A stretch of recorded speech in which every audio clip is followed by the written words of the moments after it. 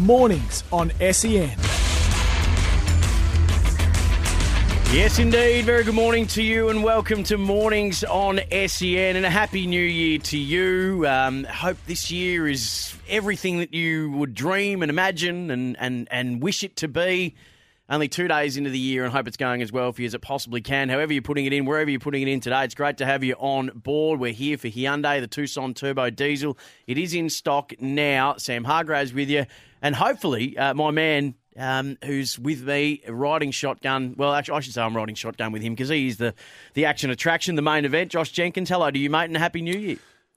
Good morning, Sam, and Happy New Year to you and everyone who is joining us on the second day. But it's kind of the first day of the new year, isn't it? Because yesterday's just a bit of a slumber, particularly as it was a Sunday. So, yeah. Good morning to everyone. Just catching a little bit of NFL action up here in Swan Hill. We've had 40 degrees. Oh yeah, back to back days, but we've just had a thunderstorm come through. Nice, and just it's dropped about 16 degrees in 5 minutes, so it's quite pleasant. Are you I love one of the things I love about summer is when a really nice deluge of rain comes down, that big sort of heavy fat rain, and you can just stand out in your boardies or your budgie smugglers, whatever you're inclined to go with, and just stand in like 30, 35, 40 degree heat as the rain comes down. I find that very, very soothing.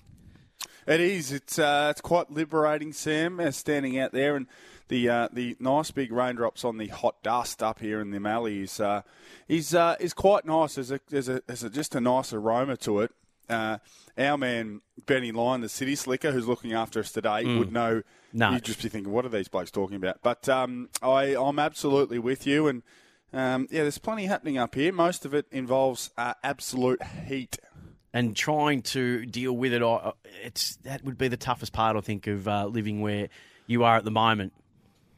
Yeah, it is, particularly with young kids who go out, who want to go outside, want to go to the park. So you say, all right, look, I'm going to teach you a little life lesson early here. Yeah. We're going to go to the park, and you put them in the swing, and they go to swing, and they just keel over because it's 39.9 degrees. Remember going down the slide on a hot day and you'd wonder why your legs are burning? You've got to learn these lessons for yourself. Sometimes you can only say so much and tell them so many things and say, well, look, words mean less. Let's go and action this. And they regret it each and every time. Speaking of NFL, Benny Graham is going to join us at about 20 to 10 to go through this morning's games, and we'll go through some results at the moment. If you don't want to know live scores, I'm not sure why you're listening to a sports station, but just out of respect and courtesy, I'll say earmuffs, and that's your cue just to mute us or put your fingers in your ears if you don't want to know. So earmuffs, minute 37 left in the first. Minnesota and Green Bay, as I was just about to give the score, went to an ad break. So 14-3. 14-3 Packers are up. 14-3 over the Vikings. The Vikings have got the ball entering the red zone. This game's on fire too, as in there's been a lot of trash talk between these two teams during the week. So it's about to be 14-6 Packers up. Did you watch any of the college games yesterday, the semi-finals? Yes. How incredible were they? Yes. Yeah, and TCU, sort of a bit of a minnow when it comes to the big dogs like Alabama and Georgia and all these big schools, and they beat Michigan and advanced to the college playoff grand final. So, yeah, it was cool to see TCU get through, and then the Georgia Ohio State game was incredible as well. My heart breaks for that kicker. My heart broke for the kicker.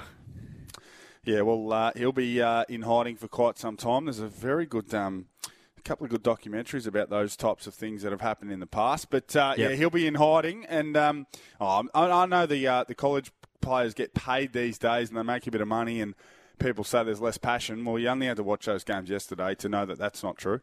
Oh, as entertaining a sporting spectacle as there is college football, because it's always big scores. I mean, the one was 51-45, TCU beating Michigan, and the other one was 42-41, Georgia beating Ohio State, and the kicker a chance to give Ohio State the win with 8 seconds left, and unfortunately missed. And a couple of targeting calls that didn't go each of the losing teams' way, which are controversial as well. But, geez, they were thoroughly entertaining to watch.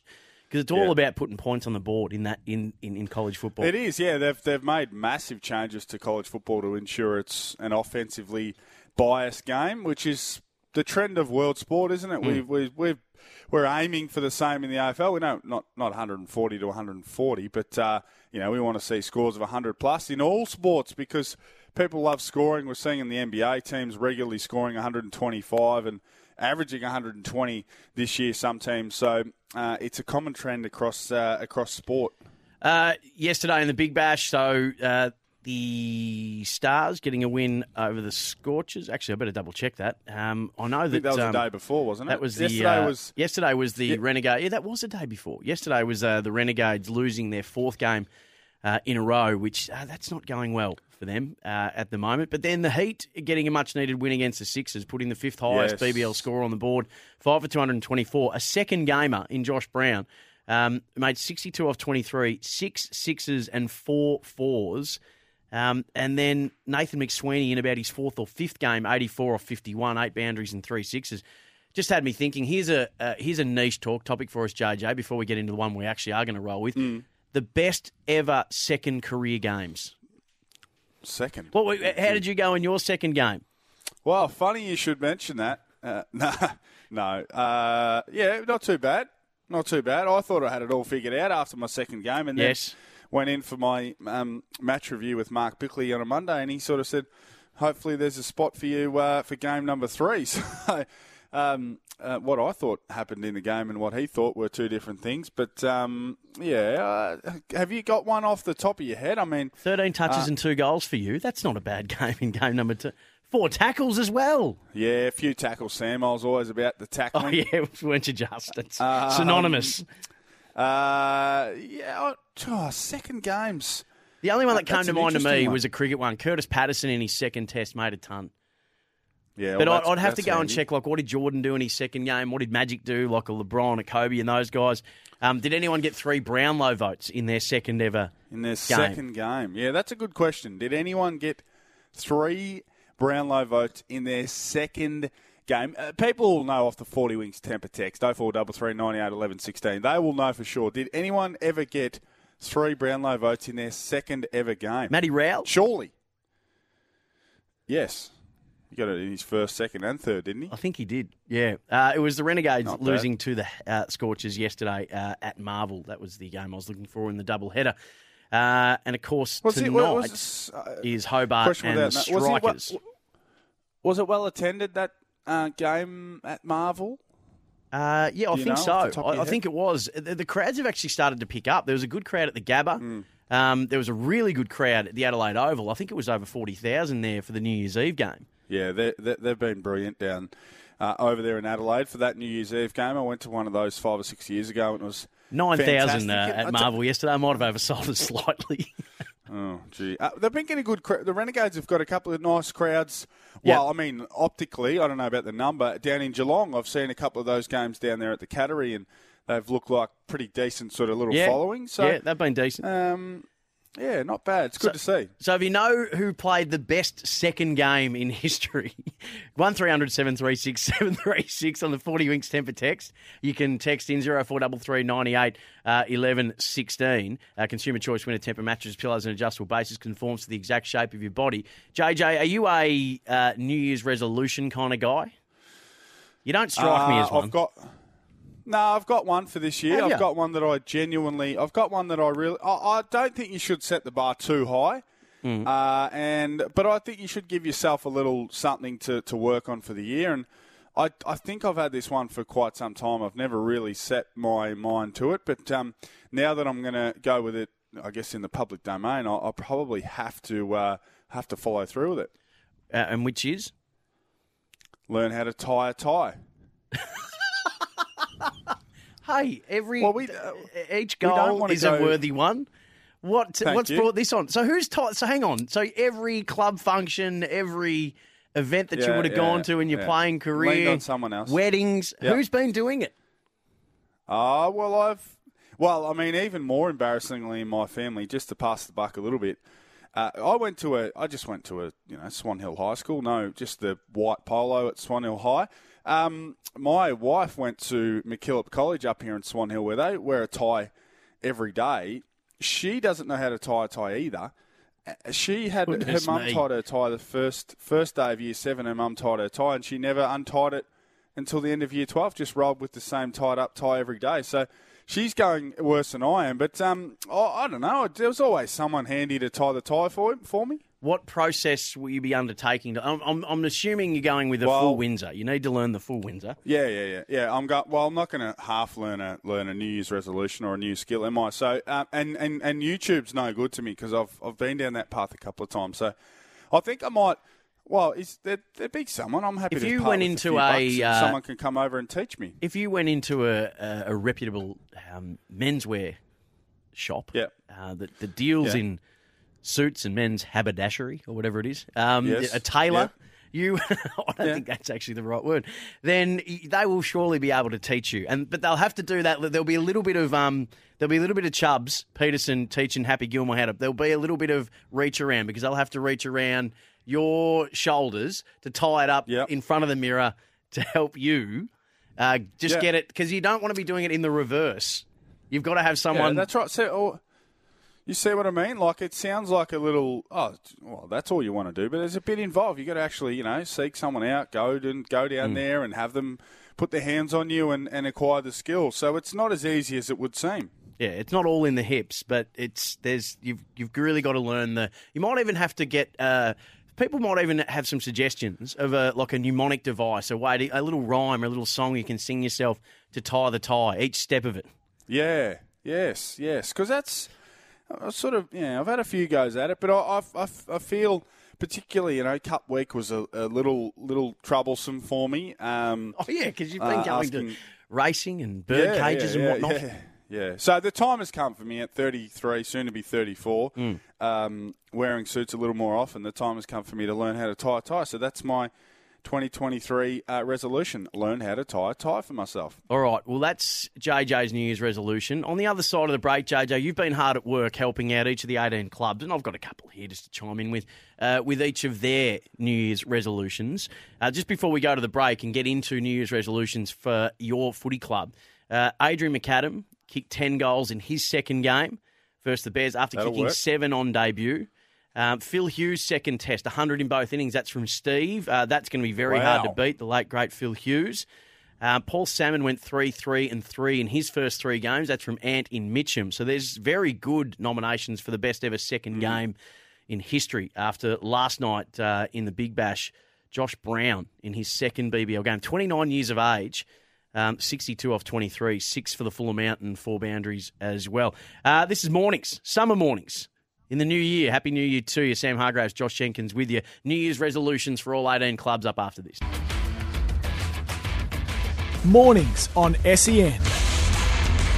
Sam Hargraves, Josh Jenkins with you. You can call 1300 736 736 anytime on the open line for EFS, delivering simple freight solutions. Josh Jenkins' personal New Year's resolution is to learn how to tie a tie at the age of 33. Brent's 49 and still doesn't know, and number 779 is 55 and still doesn't know. But JJ, you have diligently, and it's very nice of you to help out all the 18 clubs with what their New Year's resolution should be. And I might chime in with a couple here and there, but let's just start rolling through for you. Are we going alphabetically with your old mob first, or one of your old mobs? Yeah, we'll have to. Let's start with the Mighty Crows. Now, in a sense, the resolutions are as much a need as they are a desire. Hopefully the two go hand in hand, Sam.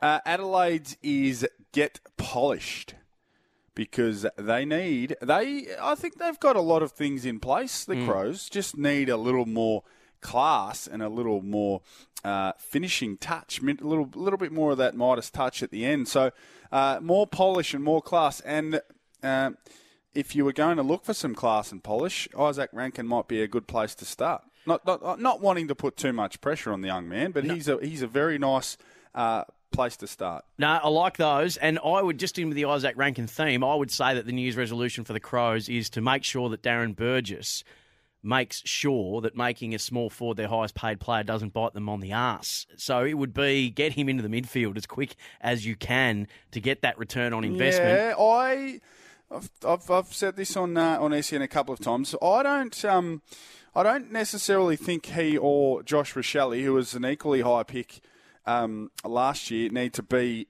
permanent midfielders. I just think they need to be around the ball. You can be around the footy and around stoppages without playing as a midfielder. We've seen that with countless players, but even Patrick Lipinski had a really good season as an extra midfielder, didn't he? Yeah, he starting did. as a forward and playing around the footy. That's all they need from Rachele and Rankin, because I don't think Isaac will ever be able to physically run through the midfielder. I just don't think that's his makeup.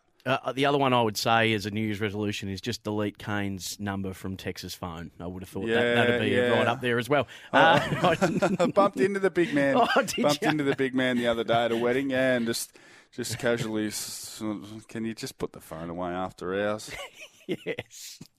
And how was that advice received? He just gave me a big smirk and a wink, and I said, you didn't send it anyway, apparently, so you've got nothing to answer.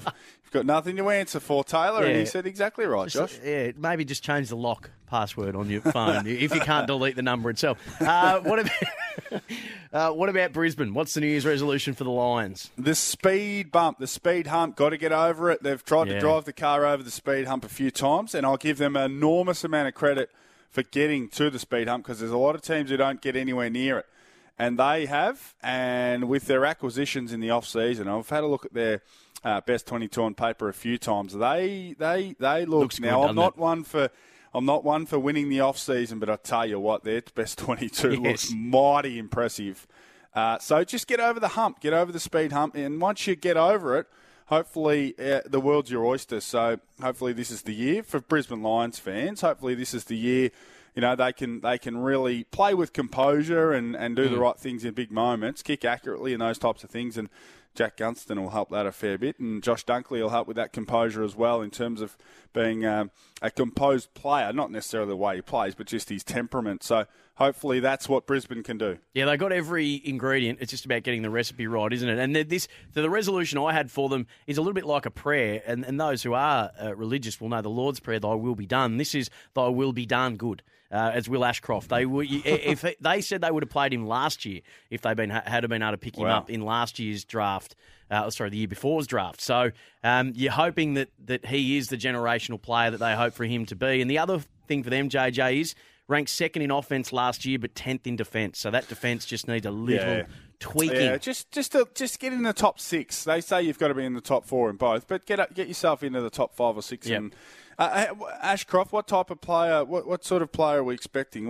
How we expect him to go about it, or where are we expecting him to play? Is he going to be on the wing? Will he go through the middle? Yeah, so if Dunkley hadn't have arrived, you would have thought that he might have slotted straight onto the ball. But will they expose him to that, or will they do something similar to what Collingwood did with Dacos and say, we know you're going to be our number one mid, but let's just get games into you and play you off half-back. You've got no other responsibility than just provide an option, and we'll play through you and get the ball in your hands. Matt Rowell, those 3 Brownlow votes in the first 3 games, but then even though he looked like he was physically where he needed to be, but we know that young bodies may not be underneath what they look to be from the outside, so in the way that bones develop and muscles and all that. So will you expose him straight away into the furnace, or do you put him wing, half-back, high half-forward? So it'd be interesting to see how they do that. Yeah, no doubt. No, it doesn't matter how impressive a young player looks physically. They're almost always giving away size, and they are definitely giving away experience to older players every time they go and take the field. So that's why sometimes young guys can look good at the start, and then after 6, 8, 10, 12, 14 weeks, they just get worn down and worn out.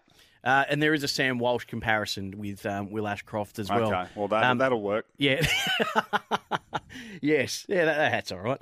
How about Carlton for you, the New Year's resolution for the Blue Baggers? Nothing more than health for me. I was the number 1 ticket holder with the Blues last year, and they just simply lost too much talent from their best 22. They lost Wiedering for a portion of the season. They lost midfielders all over the place, and in the end, they had no midfielders at the end of the season. So, to me, from what I saw, and I was lucky to see them play a lot last year, their best last year was close to as good as I saw from anyone. They just need to be healthy. If they're healthy with another year in the Voss system, I think the world's their oyster as well. So just need to be healthy. Yeah, they got to break their back to fix Sam Walsh's.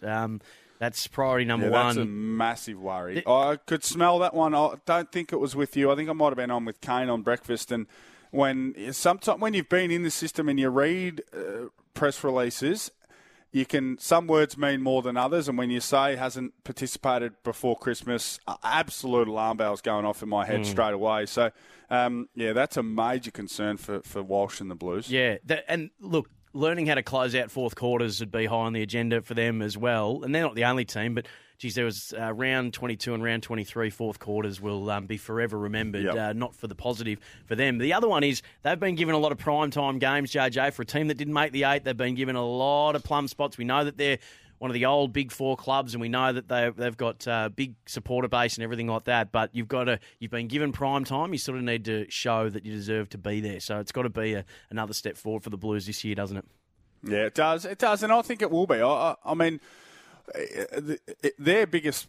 perhaps their biggest issue this year will be being able to deal with the weight of expectation, because everyone, including the AFL and the fixture makers and the broadcasters, think that they're going to be one of the top teams or the most watchable teams of the year. So maybe that's going to be their biggest trouble, is dealing with all that expectation.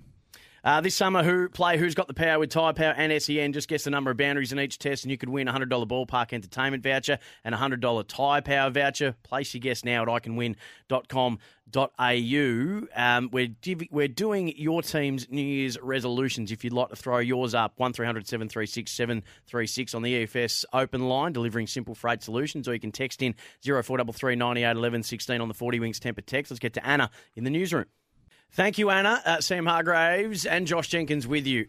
Mornings on SEN, summer mornings or New Year's mornings. We'll come up with a title, but we're with you until 1 o'clock this afternoon. And, JJ, we're rolling out the New Year's resolutions for all 18 clubs and hoping for 1300 736 736 to be the number for you to call to give us your New Year's resolution for your clubs. We're up to the Pies, JJ. What is the New Year's resolution for Collingwood?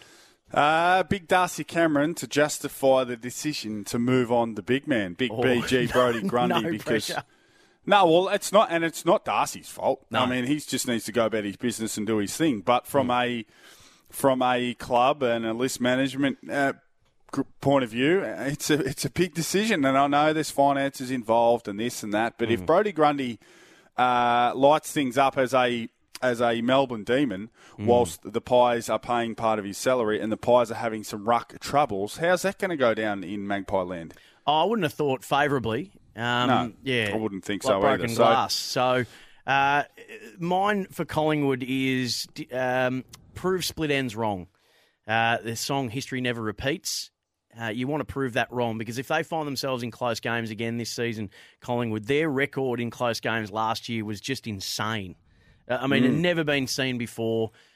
The odds tell you that it shouldn't, but it did. So if they get in those tight situations again, has that game plan that they trained and they worked on so diligently and so often of how to execute in tight situations, has that got another evolution? Because every team will have looked at it now and seen how they go about it when the whips are cracking, when the game's on the line and when it's tight. And it was like 11 games in single digits that they won, coming back from, how many points down, how many often.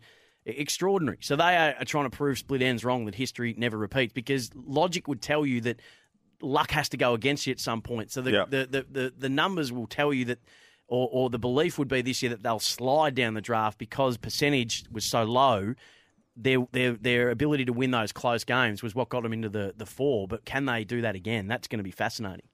It will be, and they're always a great watch, Collingwood, but they were the most dramatic team of the season last year. I agree, and it's there'll be split decisions, and when the pundits and experts start bringing out their predictions in the new year, now we're in 2023, and we await the 2023 season. Yep. There'll be people will have them second and people will have them 14th, because absolutely not because they're Collingwood, just because of the way they played their footy last year and what people will like to believe. Yeah, and as Jared said last year, some things just cannot be explained. Kingy did a pretty good job explaining some of it statistically on what they do and how they structure up and set up and how they execute in those tight games. But it was just one of the joys to watch of last year, no matter who you barrack for, that time and time again they were able to find a way, and they were at, the catalyst, or they were at the forefront of some of the most exciting games of the year. But as it's been pointed out off the text, they lost their two finals by less than a goal as well. So what worked so well in the regular season escaped them during finals. So that'll be the next evolution of it as well. Yeah, it will be. It will be. There's going to be, we talk about Carlton and the fascination with them, or there'll be the same fascination with Collingwood, and not solely because they are big, bigger teams and have bigger followerships. It's just purely because of what the unknown of what we're going to see from them going into the season. John's in Port Augusta who wants to ask a question. John, hello to you and Happy New Year, mate. Happy New Year, Sam. Josh, make it safe, fellas. All the mighty SEN listeners, all the very best. Thank you. Port supporters. So just on Port, Josh, I mean, you know what this town's, what this state's like and all the rest of it. You'd think the way Port had gone last year and choking in a couple of finals and whatever else, the Crows have won the last three premierships the way they're carrying on. But where do you see Port Adelaide at? If I can ask you that, if you can jump to them a little bit and all the rest of it. And do they have to make hay while the sun shines this year, or is the window opportunity closing? What do you blokes think? Thanks, fellas. Good question. I think they've had a bit of an each way bet, because they've topped up with really good talent, but the talent they've brought in is largely quite young. I don't know, Sam. Well, they're hard to get a read on. They've clearly been thereabouts, and last year was a drop off. Now, one thing, and I experienced this as a player with Adelaide, you can be in contention but not get there and then have a down year. It's so important that the decision makers at the club are able to really break that down and analyse that and think, okay, was that an aberration, or are we starting to decline? Because we decided in Adelaide that that was an aberration, so we went again, and then, oh, hello, this is 2 years where, and then all of a sudden you end up in a terrible position. So Port Adelaide have got a really interesting decision to make, because they didn't blow it up and get a lot of kids, but they did get a little bit younger. So they've kind of had a bit of an each-way bet as far as I can see. Yeah, so they bring in Willie Rioli, which meets a need as a small forward, which means that Connor Rozee doesn't have to go back there. You've got to get Fantasia fit. So for me, it was all about their forwards being fit. Dixon's got to play the majority of the season. That's just crucial. Marshall needs to take another step again. But in and around that, where they had small forwards doing all the damage when they made that prelim 2 seasons ago, they just didn't have fit small forwards, and they didn't have the output from those who did play those positions. So they met one need by getting another midfielder in to share the load with Wines and Boak, and so Rosee's step up was a massive win for them last year. You're hoping that Horne-Francis can now take his place in that midfield, and therefore what you're only really... Because their defence last year was ranked, I think, 5th off the top of my head. So we've got to get to a break and come back with Benny Graham, but that would be it for me, just to keep your forwards fit, because that's what evaded them last year and that's what let them down. And a 0-5 start doesn't help you when you're trying to make finals either. But so for me, it's all about the forward fitness. And Rozee, if he can stay in the middle, and Horne-Francis you add in, it looks pretty good for Port, I think. I'd expect them to be in finals again. Well, again, I think it's a great watch. I'm not quite as because I think you're relying on things that are more unlikely than likely. I'm talking about Fantasia's fitness and Dixon playing a full season and this and that. So yeah, good point. Fascinating. 1300 736 736 EFS open line, or 0433 98 11 16. We'll turn our attention to the NFL. Benny Graham to join us next on Mornings. Mornings on SEN. Earmuffs. For those not wanting to know live scores, there is your cue to put your fingers in your ears. Earmuffs. NFL scores currently at the moment. 4 games in progress. 49ers 14, Raiders 17. That's in the third quarter. Halftime, Jets 6. Goodness me. Seahawks 17. Quarter 2, Vikings 3. Green Bay 17 with 2 minutes left to go in the second. Second quarter action, Rams 10, Chargers 14, and then the next game and the last game of this week's action before Monday Night Football tomorrow is the Steelers and the Ravens. Tomorrow, Bills and Bengals. Our man, Benny Graham, former NFL, former AFL star, host of the NFL on SEN, has been good enough to jump on the line. Benny, hello, mate. Good morning, Sam. Josh, how are you? Yeah, another great morning of NFL action. We've seen a few teams clinch their playoff berth, a few more teams eliminated. A couple of big games going on at the moment, which will determine where some teams will finish. But then, of course, we finish off this weekend with, I think we're all looking forward to this, the Bills at the Bengals. The Chiefs currently hold the number one position in the AFC. The Bills would like it. And the Bengals want to prove that they're up in that same echelon as the Bills and the Chiefs. So there's still so much to play out. Benny, what caught your eye the most this morning? I think this, you mentioned it, the Packers and Vikings game is probably the most dramatic in terms of there's still people who don't believe in the Vikings, and there's a lot of people who wrote the Packers off and might be getting a little bit nervous. But what was the most dramatic storyline of a sport that we know is incredibly dramatic every week? Well, I think it's the Philadelphia Eagles. You know, without Jalen Hurts, they were 13-1, looked a Monty to finish number one seed in the NFC, but they've lost their last two now. Jalen Hurts, hopefully he's back for the Eagles' sake. They still haven't wrapped up the number one seed, but the Saints went to Philly and did a number on them, really. 20-10 was the final result, but they were a better team than that, the Saints, on the day. Saints kept their slim playoff hopes alive, but there's so much riding on this Vikings-Packers game, and it reminds me of when the Vikings went and played Detroit. Detroit were on fire. They were at home and expected to win. Well, the same thing is with the Packers. So I'm not off the Vikings if they get beaten here. The Packers have had an extraordinarily good start to the game. 105-yard kickoff return, a pick six, and they've just scored their third touchdown thanks to Robert Tonyan. But if the Green Bay Packers hold out the Vikings here, it keeps their playoff hopes alive.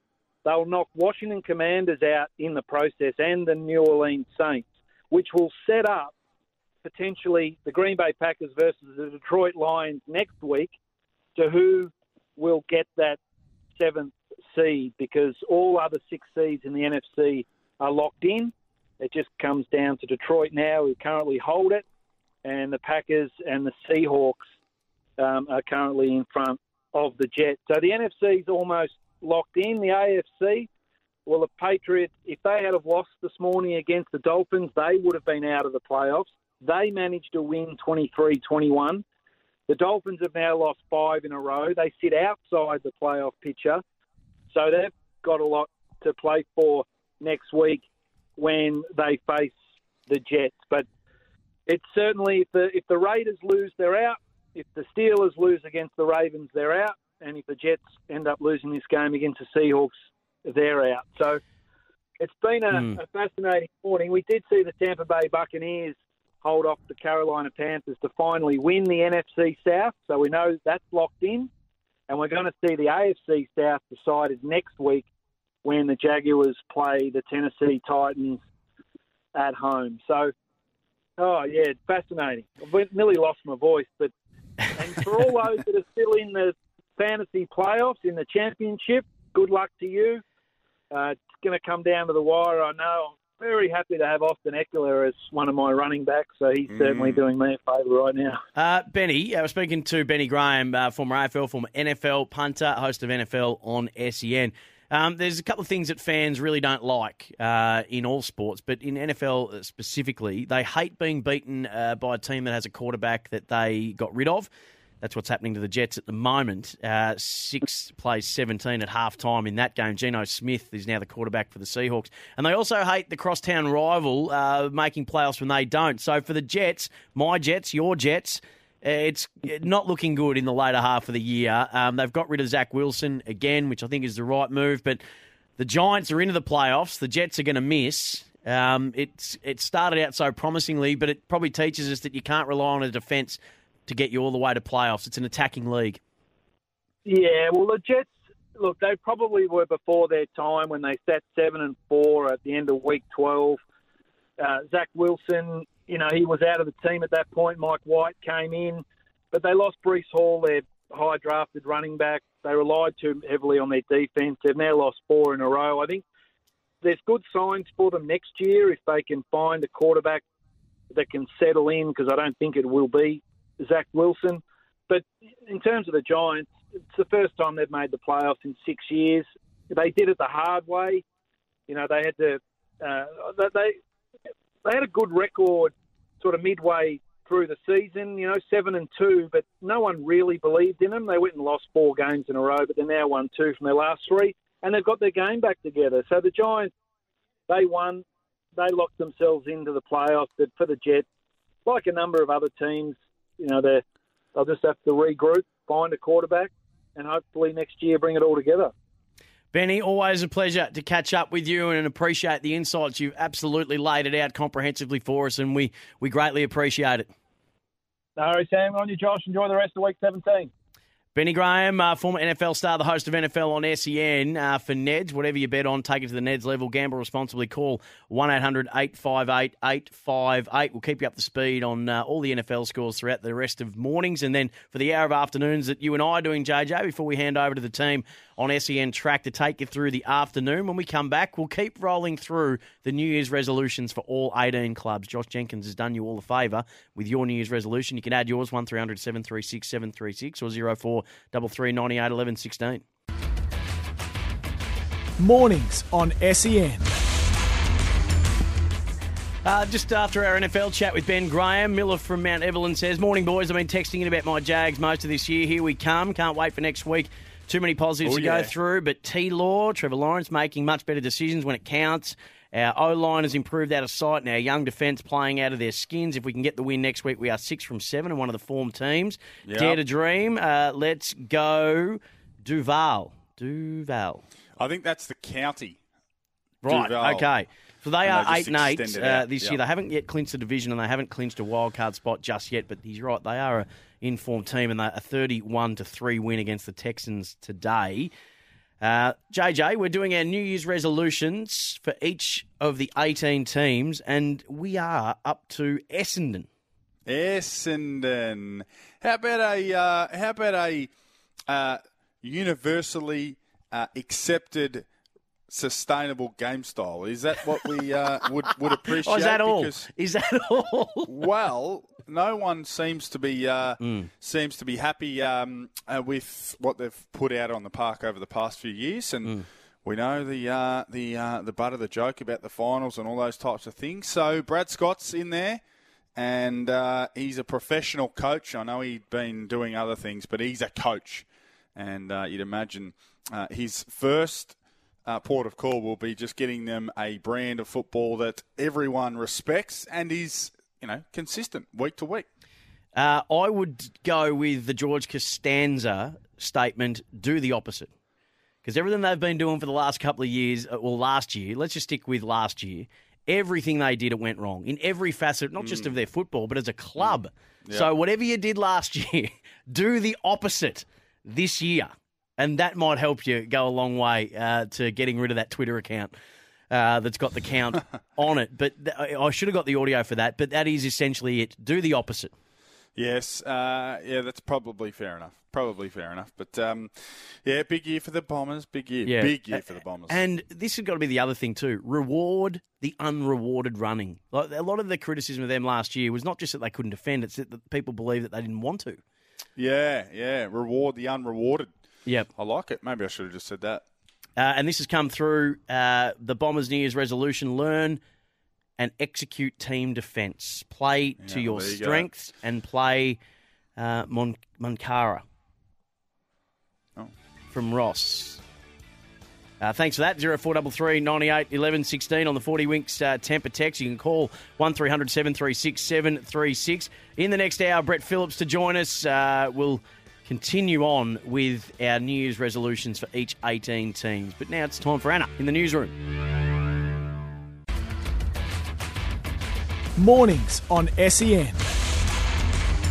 Welcome back or two mornings, whichever category you fit into. Either way, it's just wonderful to have you on board, however you're finding us, wherever you're finding us on the SEN network. Sam Hargraves, Josh Jenkins with you until 1 o'clock this afternoon before we hand over to the SEN track team.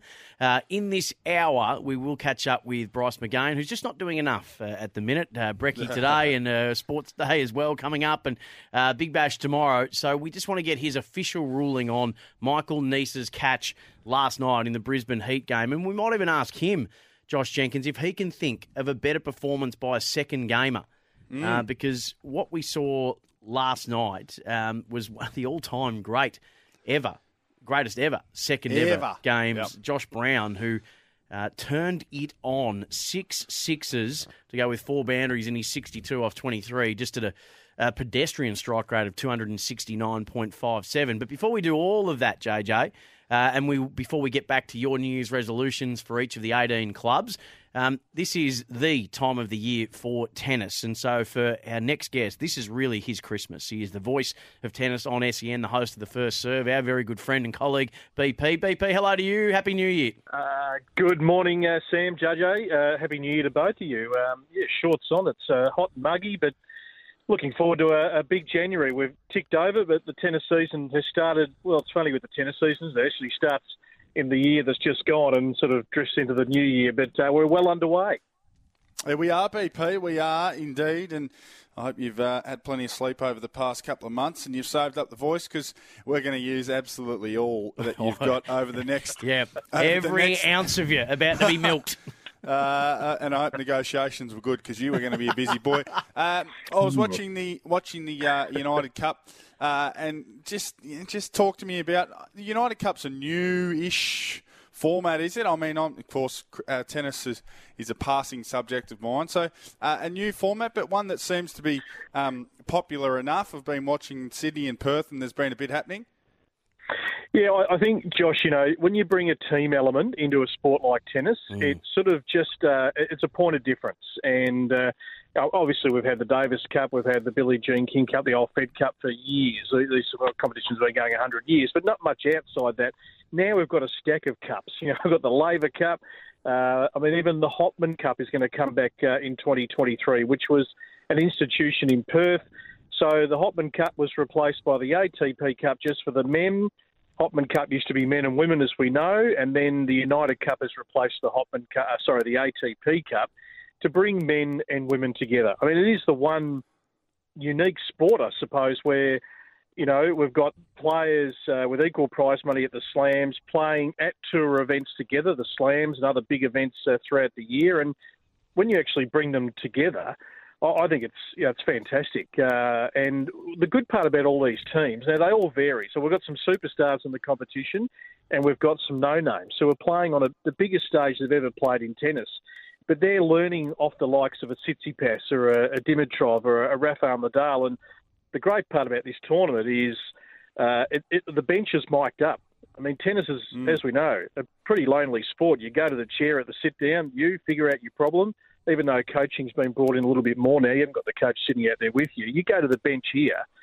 I think Tim Henman, the great Brit, he might have been paid a bit extra because he is brilliant and he is vocal, and you can hear everything that's going on with him and player, and you can hear the entourage at the back. I mean, Rafael Nadal just pops over the shoulder of a younger player, and not that I can understand because he's talking in Spanish, but he would be giving some wise words, about the game plan and everything else. So he's probably saying, "Don't ask me about retirement, BP." No, no, exactly right. The crowds have been a bit mixed. I think, us as Australian tennis fans, obviously want to go and see the Aussies when they're playing, or we'll have a particular name that I'm getting to that match. But they're not going to necessarily turn up to every single tie of the United Cup. So we've had some good crowds and we've had some crowds that have probably been a little bit ordinary. But, I think it's a competition that is certainly here to stay. BP, the coaching element or the angle was what I was going to ask you about, and you touched on it a little bit. How long has it been in for? I mean, it's always seemed backward to me that, as you said, a tennis player would have to go out there and compete on their own, and it was forbidden to get any instruction or assistance or encouragement from your coach and your team. So has that been well accepted across the tennis community with coaches being allowed to have some level of input? No doubt, Josh. Yeah, it's really come in the last 12 months. So you would have seen previously over the years, the WTA brought in a rule for the women where the coach could actually come out at the end of the set and actually sit there. It was probably more theatre for television. It was normally a fairly negative conversation because it's at the end of a set. It's not sort of, while live play is sort of unfolding in the roller coaster of a set. Now, both the men and the women, as long as the coach is at your end of the court, a point's being played, they can have some dialogue with you. If you're at the other end of the court, they can't be yelling from all the way down the other end from the player box. So I think the player likes it, but every player is different too. I mean, some players don't like. They're so used to figuring out their own problems in tennis. They don't want too much input and too many voices. So I think it depends on the player, and the coach obviously knows his player really well to know, what sort of level of dialogue to give.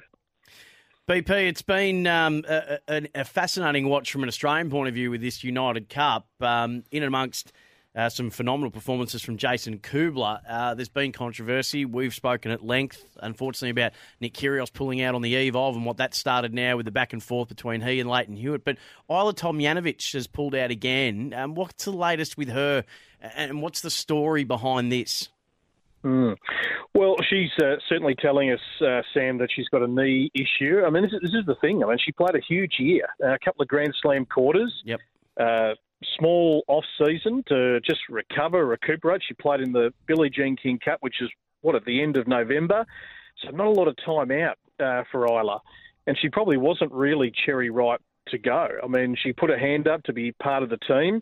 But the biggest carrot right now is the Australian Open, and you want to be right for that. So the players in these lead-up events, and we've seen it traditionally over the years, they will take a very conservative view. Once they get into the season, they're playing with niggles, they're playing with issues. They just want to keep playing because they're chasing wins, they're chasing rankings points in the guts of the season. But right now, they want to make sure they make their best impression at the Australian Open, where it's rankings points, it's prize money to really get your year rolling. So we can only take her on face value. And we'll see, as this United Cup unfolds this week, we might see some other players, if they do get a niggle or two, take a very conservative view. And that's why there's 8 players in all these squads. And it looks like most of the teams are probably going to go through and use, just about every player. BP, once we get to the big dance, what type of reception are you expecting for Novak Djokovic? Because I saw his team or someone from his camp come out and say that they were a little concerned about the reception he'll get. Do you think he'll cop the negative side of things whenever he plays in the Australian Open? Yeah, I'm as fascinated as anyone, really. I suppose we'll get a bit of a taste in Adelaide, and he's, I think, scheduled to play in the night session tomorrow night. He's the top seed. It's a huge draw card for Adelaide, and we've got 8 top 10 players the next 2 weeks for the Adelaide International at the beautiful drive next to the Adelaide Oval. It looks it's unrecognisable, the facility. So it's a great spot, very popular with the players, and we'll get a feel there what sort of reception ahead of the Australian Open. I mean, I think the Australian sporting crowds are generally pretty good. They love the champions. They respect the champions. Yes, they haven't got this endearing sort of love for Novak, apart from his fanatical Serbian supporter base. There isn't that adulation.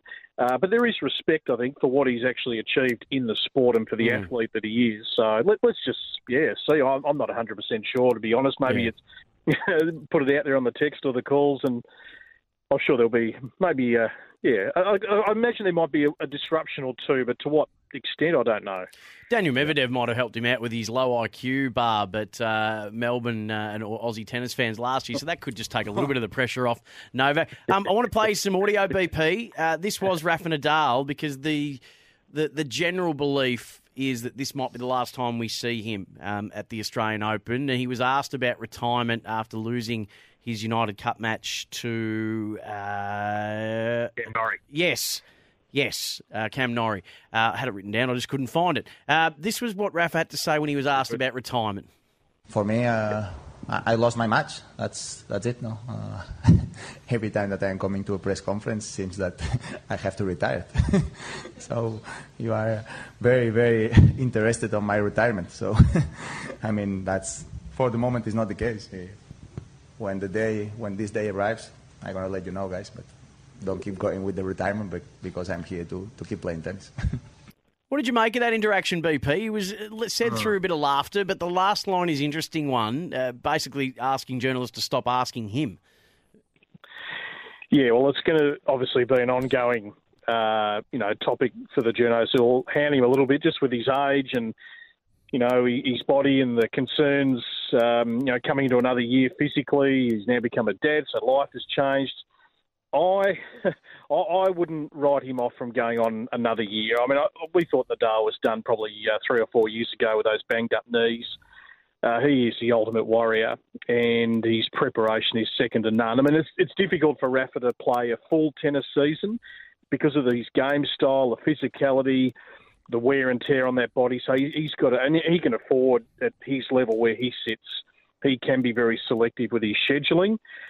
But, no one picked him to win the Australian Open last year, and he got off the canvas and did that. So, yeah, I think he still loves the game. And, this rivalry with Djokovic and jockeying for position for the most majors, I don't think he would just want to bow out right now while he's still capable. Yes, he's a step slower.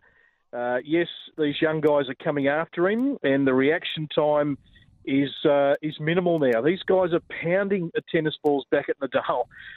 So Rafa's trying to finish points certainly a lot quicker than he used to because he knows he can't go toe-to-toe with these younger guys who are playing at an unbelievable level. But, yeah, I don't think there's a definitive time that I can see Nadal retiring at this stage. It all shapes up to be a fascinating and a full-on summer of tennis, and that's exactly how we like it, BP. It should be a memorable one as well. We look forward to catching up with you during it. Thanks for your time this morning. Thank you, Sam. Yeah, United Cup, Adelaide International on the screens of 9 today. Thanasi Kokkinakis back in Adelaide tonight, so let's hope he can recreate some of the magic of last year. Yeah, the defending champ. It was a great story of last year. Hopefully he can create the first big story, the first real positive story of this year. Brett Phillips is the voice of tennis on SEN. He's the host of The First Serve, and we will be hearing from him on the regular during the tennis season. Thanks, BP. You can call us 1300 736 736 on the EFS open line. You can text in on the 40 Winks Tempur Text. Consumer Choice winner Tempur mattresses, pillows and adjustable bases conforms to the exact shape of your body. That number 0433 98 11 16. The number to call 1300 736 736. When we come back, Josh Jenkins and I will continue to roll through the New Year's resolutions for all 18 clubs ahead of season 2023 on mornings for Hyundai Tucson Turbo Diesel. It's in stock now. Mornings on SEN. Sam Hargraves and Josh Jenkins with you. 1300 736 736 is the number for the open line for EFS, delivering simple freight solutions. You can text in on the 40 Winks Tempur Text. Mornings is for Hyundai Tucson Turbo Diesel. It's in stock now. Earmuffs. If you don't want to know the live sports scores, earmuffs.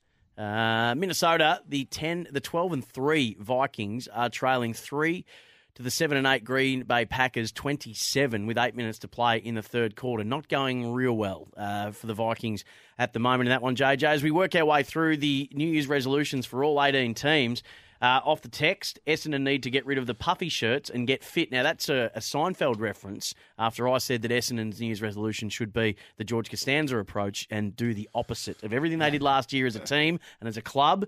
Do the opposite. Where are we up to? Fremantle.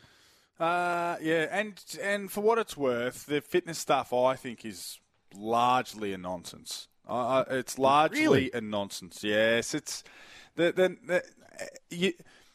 if you're not fit, generally it's because of injury interrupted pre-seasons. Not just the person and people running the show have got no idea. They're all world class preparers of athletes, and the players are largely very diligent. I think that's a little overstated, that fitness stuff. But anyway, that's just my view. Fremantle, Action Jackson need to... we're all a little interested, like we are with the Ds, and we'll get to them soon. We're just a little interested in terms of how they're going to utilise and use their new weapon, Luke Jackson. So, are they going to try and Swiss Army knife him, are they? Like, he can play everywhere? Yes, potentially, and that's the beauty of him, but I think that's also going to bring about some potential frustration with an inconsistency in performance because just because he can play as a midfielder because he's extremely athletic doesn't mean it'll be a success. He'll be going up against midfielders who do this for a living, and he just rolls in there and does it every now and then. So there's a bit to play out there with Luke Jackson, but I'd rather have him than not have him. Fremantle have got him, and it's up to them to work out how to utilise him best. So that's probably their resolution, is working out how to use the former D. Yeah, mine for Fremantle is remember that there is more to footy than just defending.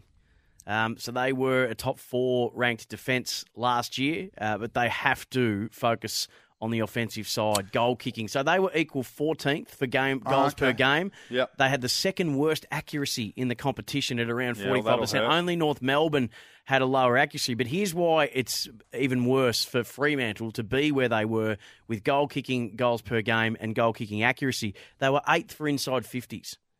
So they're getting it in there, JJ. They just can't finish it, and they just can't capitalise on it.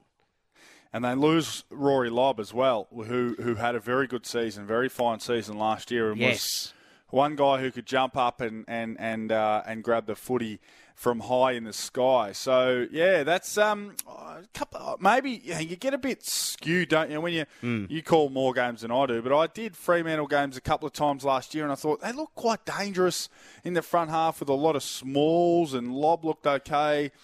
Taberner's sort of fallen to the wayside a little bit. They even went away from him late in the season. Tracy and Amos look likely. I haven't seen enough from Tracy to think that he's going to have a... I think Tracy can be a really good bruiser and a really good competitor. Yep. But it takes more than that to be a sort of an influencing forward, tall forward. So... he's very young, so it's a bit harsh. Did you like the look of them, though, when they were, Michael Fredericks getting out the back and Switkowski buzzing around and Banfield too? Yes. They're smaller operators are really dangerous. And then Michael Walters still got great footy left in him. Yeah, that's the element that excited me. And maybe Lachie Schultz was the guy I'm looking for as well. Yes, yep. I saw them against St Kilda when St Kilda were pretty... good in the first half, and then the Smalls got up to halfway and they all charged back to goal. What they do with Fife is interesting as well, because his days around the ball are probably limited. Does anyone take a better pre-season photo than Fife? They just paused at the right time. Yeah, where there's veins just he looks like he's about to be the body double for Chris Hemsworth. He is ripped. Yeah, quite incredible. That was quite incredible. I do know the photo you're talking about, but my wife was quite keen on it. A little too keen on it, to be fair. Just a little bit too keen on the photo, but that's okay. I don't look like that, and he does. Roy from Templestone wants to talk about the Dockers. Roy, what's the New Year's resolution for you for the Dockers? G'day, guys. Happy New Year, Sammy and JJ. To you too. Likewise. I wanted to know the spine of the Freo Dockers from pretty much what you guys think of their spine from since they were made into the AFL. And if you look at the team now, I don't think any of them are in there. Maybe Fife, but not right now. I think they need more key spine players to get them over the line and get him into a grand final and make them potential grand final winners. Yeah, I probably agree with that, Sam. That kind of speaks to, we're talking about the fact that we like the Smalls, but sometimes that can be looking for an area that we are happy with because of the potential downfalls or negatives in terms of their tall guys. But they lose Logue too. They lost Logue too. Yeah, and he's the one. I didn't like that they lost him. There's probably a financial element, but. He called him the sneaky best athlete in the AFL, but I like him down back, and clearly North Melbourne are going to play him down back. I like their defensive stocks. They came down to Geelong and gave us a nice beating early in the season, and Luke Ryan's an excellent player. Brendan Cox is a good player. Alex Pearce takes those big guys, but yeah, it is at the other end where they need to find some tall guys who possess the ability. Taberner's always found it hard to kick his 2 goals a game. Lobb this year probably kicked more goals than he ever has, but they've always struggled to find tall guys who can just find a way to kick 40 for the season. 40 for the season is less than 2 a game. It sounds easy, but they've struggled to get guys to kick 40 plus during a season, and they certainly look to be lacking in that department again moving into this season. Yeah, I think it was a massive credit to them that with very little Fife and losing Chera, that they actually had a pretty decent year in the midfield as well. I mean, what Brayshaw was able to do in winning the Lee Matthews medal for the players MVP, but also I love Caleb Sarong. Love him. They are a little small in there, so Will Brodie was such a crucial get for them because he gives them the bigger body. It'd be fascinating to see how they operate together in Fife and Brodie if Fife is fit and goes back into the middle more often than he's out of the middle. So you talked about what they'll do with Fife. I'm fascinated to see how they get that to work because Brodie essentially got given that opportunity because no Fife was there, and he had a brilliant year. Yeah, to see what he can do for an encore will be fascinating. What they do with Fife, because Fife just doesn't move in sync with the forward line. He's not a natural forward. He just wins. He's wins got a contest license. He's a freak. He's a physical freak. Fly third man up, float across the all that. A little. He and Danger are similar. Don't have natural forward craft, but are just absolute physical specimens and can overpower people. David Mundy, I probably would have been happy for him to go around again. I mean, the Freo guys know a lot more than you and I do, but I would have, because of the fact he's a big body and you can put him around the ball. But I thought they had a good year. Jordan Clark, of course, as well. He went from Geelong to Freo, and he had a really good season. Yes, he did. There's a fair bit there for the Dockers. There is. The New Year's resolutions for all 18 teams. We're only up to Freo, so you can get involved 1300 736 736 at any point. Melbourne's weather today, currently 27 degrees. A few storms predicted later today after an afternoon cool change is expected. That's for City Power supplying power to homes in the CBD and inner suburbs. Anna, over to you, please, with the latest news. As we work our way through the New Year's resolutions for each of the 18 teams. Thank you, Anna, for the news. 1300 736 736. The number to call on the EFS open line, delivering simple freight solutions, and you can text in on the 40 Winks Temper text 0433 98 11 16. Temper, a mattress like no other. JJ, the other thing as we just finish up on Fremantle is, and Benny Lyon just reminding us of this, that when it comes to their midfield, the other interesting watch is going to be what impact can and will Jaeger O'Meara have after the Hawks moved heaven and earth to get him and then get rid of him.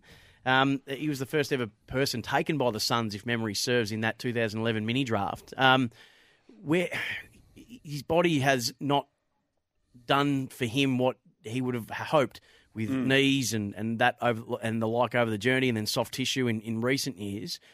If he's fully fit and firing, what can he be for Fremantle? Well, look, whenever you say if someone is fully fit and firing, and you say that because the history suggests that they're not, I think it's always foolish to plug them in and expect that. He probably comes as not cream, but he probably comes as a bonus in terms of when he's out there. We know that he's going to be a really solid contributor. He's going to find the ball 25 or so times. He's still generally pretty good in terms of metres gained. He finds the ball and moves it forward. That's probably what I'd encourage him if I was Justin Longmuir. Just every time you get the ball, try and use the burst that you still have and get the ball going in our direction, because he still has that capability. He'll be another standard setter on the track too at this time of the year in a pre-season. Well, he'll certainly look the part, no doubt about that. Incredibly hard worker. We're going to skip ahead just a little bit here. Mark in Quakers Hill, who we know is a dyed-in-the-wool Sydney Swan man. Mark, hello to you. Happy New Year, mate. Good morning, guys. Happy New Year to you, good selves. What have you got for us? New Year's resolution for your Swannies? Well, New Year's resolution, crank up the fervency and support in the Swans, but I'd just like to get your two guys' opinion on how you think the Swans are going to do in 2023, because I think we've got a great mix with new, young, fast, skilled players and experienced veterans like Buddy. Yeah, size around the side. We spoke about this with, was it Freo? Size around the pill. They don't have a lot of, Luke Parker's a strong body, but he's not a big body. The young man, who's the young gun that wears number one with the, what's his name? Chad Warner. Star. Chad Warner. Chad Warner. David's cousin. He's an outstanding player, but he's slight. He's not a big guy. Rowbottom's not big, but he's very tough. Tough, yep. But again, and these are young players. Two of the three I mentioned are young players. And a lot of the guys that really helped them catapult this season, good kickers, but they're all skinny and small. When you come up against big bodies time and time again, it can take a toll. So I thought there might have been a space for Sydney to go and acquire a sort of a mature, a seasoned midfielder to help that group, to help them along. I know Parker's still there. Kennedy goes out and retires. I just thought there might have been room for them. I mean, we'd expect them to just continue to be, top 3, top 4, top 2. Who knows? I'd expect them to continue moving forward. What they get from Buddy will be a bit of a watch, and whether Sam Reid can be certainly overtaken by Logan McDonald. I think internally the Swans would hope for that. They'll be interesting, but I'd expect them to be incredibly hard to beat in Sydney and always capable of beating some good teams on the road. Yeah, I'm a big Chad Warner fan. I think that it'd be a nice little, always responsibly, of course, but just have a look at him in terms of he was a vote getter last year at $26 at the moment for the Brownlow, and I like the look of that. The thing for Sydney is they just can't afford to be the Giants, Port Adelaide, or the Western Bulldogs, who have just capitulated after capitulating. Yes, but if they want inspiration at how not to respond to a grand final drubbing, they just need to look to themselves. 2014, they got smacked by the Hawks in every facet of the game. It's some of the best football I've ever seen played, what Hawthorn did to Sydney in 2014. But the year after, Sydney were top 4. So that's got to be their inspiration and their motivation, to not allow the mistakes of other teams that have been humiliated on grand final day to define them going into the next year, because they haven't let it once. And I know it's with a different list, but there's still some of those players around, but they can't do it this year. And that'll be their inspiration, their motivation to do what they did in 2015. Yep, trust yourselves. And I think their youth will help them in that space, because when you're a little bit older, you think, oh, gee, was that our last chance, or was that our last good chance? But perhaps what you don't know will help the Swannies, because Warner and Rowbottom and even Heaney's not an old guy. Like, these young stars that they've got will just think, well, that's all right, we'll keep. Nick Blakey seems like the type of young man who thinks, well, we'll be there every year. Yeah. And in this case, that'll help them. Dylan Stephens, I think, will take another step and could be. Yep, and like him. I'm fascinated to see how he's little, though. But is he little? I mean, I haven't got his height in front of me, but I'll find that out. But he could put some size on. Does Heaney spend more time in the middle? Would be interesting. I think they need him they need him inside 50, because he's 184. Stephens. Yeah, he'd be in the 70s though for weight. And I'm talking 79 about kilos last year, so he's got to get that up, I suppose. The guys that are he's going against, the mids that they're going against these days are closer to 90 than they are 80. But I like the Swannies. Brendan Lyon's got break written in size 88 font, so I guess that means we better get to a break, Sam. We will. Bryce McGain's going to talk to us about that catch and whether or not it should have stood in the BBL clash last night. The Brisbane Heat getting a win over the Sydney Sixers. We'll talk to Bryce about that and a bit more in the cricket vein, and we'll continue on the New Year's resolutions for all 18 clubs. This is Mornings for the Hyundai Tucson Turbo Diesel. It's in stock now. Tomorrow's car is in stock today. Tech drive the Hyundai Tucson Turbo Diesel all-wheel drive. Mornings on SEN. Steketee coming around the wicket, though, with a change. 26 off 11 balls. Silk on strike. That one was wide outside off stump. He's hit that down to... Oh, no! Hang on, what's happening here? Is it out? Wait on. So he's hit this wide of deep mid off. The fieldsman down there has caught it inside the boundary, has gone over the boundary, thrown it in the air. Whilst he's over the boundary, caught it, threw it back into the air again, while his feet were off the ground, I think. Yes. And has caught it in the field. Can he throw it twice? Well, I think that's going to be the issue. I'm not sure. I'll have to get my MCC laws of cricket out. I saw Matt Renshaw do this before, and I'm pretty sure this is out. So if his feet are planted when he takes the catch again outside the rope, it's 6. So if he makes the first contact from where he jumped inside the rope, and then when the last contact is made, he's back, inside the rope, it's out. So as long as when he threw it up a second time, his feet were in the air, Yes. the last point of contact has to be back in. So when he's outside the boundary rope, when he takes the ball again, his feet must be in the air when he throws it up again. Effectively, he could throw it up 300 times as long as his feet are in the air. Extraordinary scenes at the Gabba last night for the Heat to get their second win of the year, I reckon it was. They posted the fifth highest BBL score of all time, 5 for 224. They bowled the Sixers out for 209. That was a pivotal moment in the clash as Jordan Silk, who was on 41 at the time, was caught by Michael Neser, who jumped up into the air, took the catch, was going over the rope, threw it back up in the air, landed, jumped back up into the air, took possession of the ball again, threw it back into the field of play, stepped over the rope back into the field of play and took the catch. And the question for our next guest, Test Cap number 410, Bryce McGain, our resident BBL expert, who's not doing enough work at the moment, given he did breakfast. We thought we'd get him back for another little session. Bryce, is that a catch? Should that have been paid? Good morning, Sam and JJ. Technically, yes.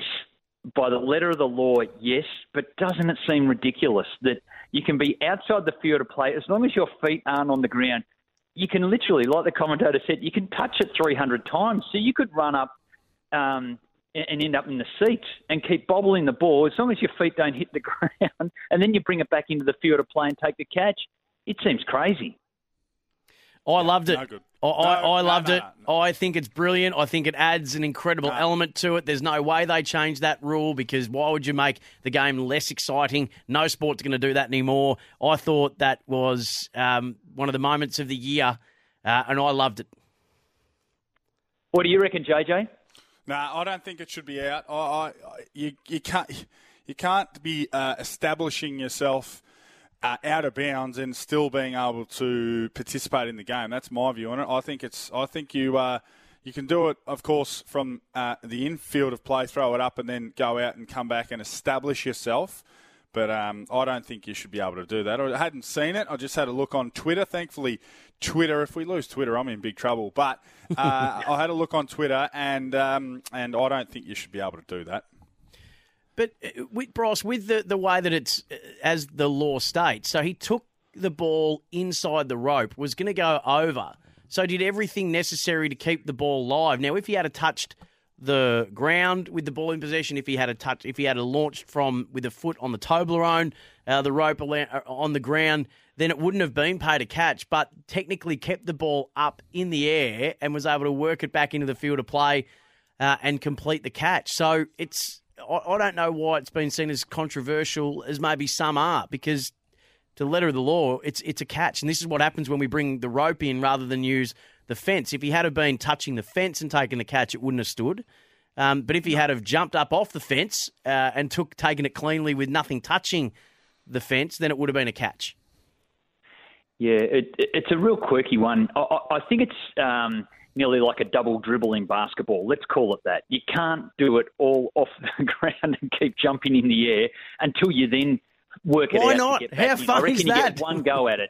I reckon you get one go at it and get back in, or she's no catch. It's 6 runs. What did you make of the performance last night of the Brisbane Heat? They needed a win. They got one, and it was guys who were all frantically Googling Josh Brown in his second game, 62 off 23, 6 sixes. And Nathan McSweeney in, I think, his fourth or fifth game, 84 off 51 with 8 boundaries and 3 sixes. That's a look at the future, perhaps, for the Heat. Yeah, it is. Nathan McSweeney, a Queenslander, but has gone to South Australia and really just got himself going. He's performing really well in List A and also first-class cricket there early in his career. But both those guys, and they were just... Max Bryant, they did change and they swapped to put Josh in there. But then with Matt Renshaw going out to the national team, that's where Nathan McSweeney gets his chance. They haven't had a look in for the whole tournament to this stage. And it's amazing what happens when the guys below, with no fear of failure, just go out and take the opportunity and bat with complete freedom, that they have reignited the Heat, if you like, who are... They were really stinking it up on the bottom of the table. They were 1-4 after 5 games. They were all over the place, and they didn't look like they had any shots to fire. These 2 newcomers have just reignited them, and I think they're going to give a lot of confidence to the older players to say, hey, just play with the freedom. You need to have that in T20. They look stodgy. They look like they're worried about outcomes. That's how they look like they were performing. I don't know whether they actually were, but it looked like all of those negative type thoughts were in their mind when they were trying to play. Too hard to do that in T20 cricket, and these two young guns have really ignited them. It's awesome. Bryce, how good was it to see, almost a packed house in Adelaide for the New Year's Eve game? I think over 40,000, Sam said earlier. Fantastic to see. The league has been having its troubles, like most sports, with the attraction of spectators. We've got a crosstown rivalry, a showdown between the Stars and the Renegades tomorrow night. What sort of a crowd can we expect? Are the Melbourne folk going to come out in force for this one? Will we get a good crowd at the G, the home of cricket? Sounds like you're setting a bit of a challenge for this derby, and whether the Melbourne people can really hold the mantle as the centre of world sport, because that's what we do as Melbourneites. We turn up. We're there. We are like that. We were pretty quiet at the MCG for the one-day game, Australia. That was just after the World Cup. That was a Tuesday. They've had some awkward scheduling, some afternoon games the Stars have been hosting at the MCG. No wonder no one turns up. No one knew the game was going to be starting at 4 in the afternoon. Now's the opportunity. This is the one that your kids, take them to there, create a memory at the MCG by going and setting it. A reminder came onto my phone a bit earlier. 7 years ago, I sat there just as a spectator and enjoyed it with my son, my wife, and some other friends and all that. There was 80,000 people for Melbourne Stars. Admittedly, they had the Women's Big Bash lead into it. I thought that worked really well. It was a great, not a curtain raiser, it was a great game on its own. That was a derby, and then they went into another derby. It was unbelievable. So if it's an opportunity for anyone, just get there. Travel in, enjoy it. You know you're going to get a seat. Let's get a serious crowd and show why Melbourne support their sport and support their teams. Bryce McGahan will be on Sports Day later on today, bookending the day, and then tomorrow night he and I will be at the MCG for the Renegades and the Stars. Looking forward to that, and hopefully a big crowd. Bryce, we'll speak to you soon, my friend. You bet. Have a ripper morning, boys. Test cap number 410, Bryce McGahan. Tonight on Big Bash Nation, you'll hear the Hobart Hurricanes and the Adelaide Strikers. When we come back, we'll tidy up the hour and continue with our New Year's resolutions for all 18 clubs on Mornings SEN. Mornings on SEN.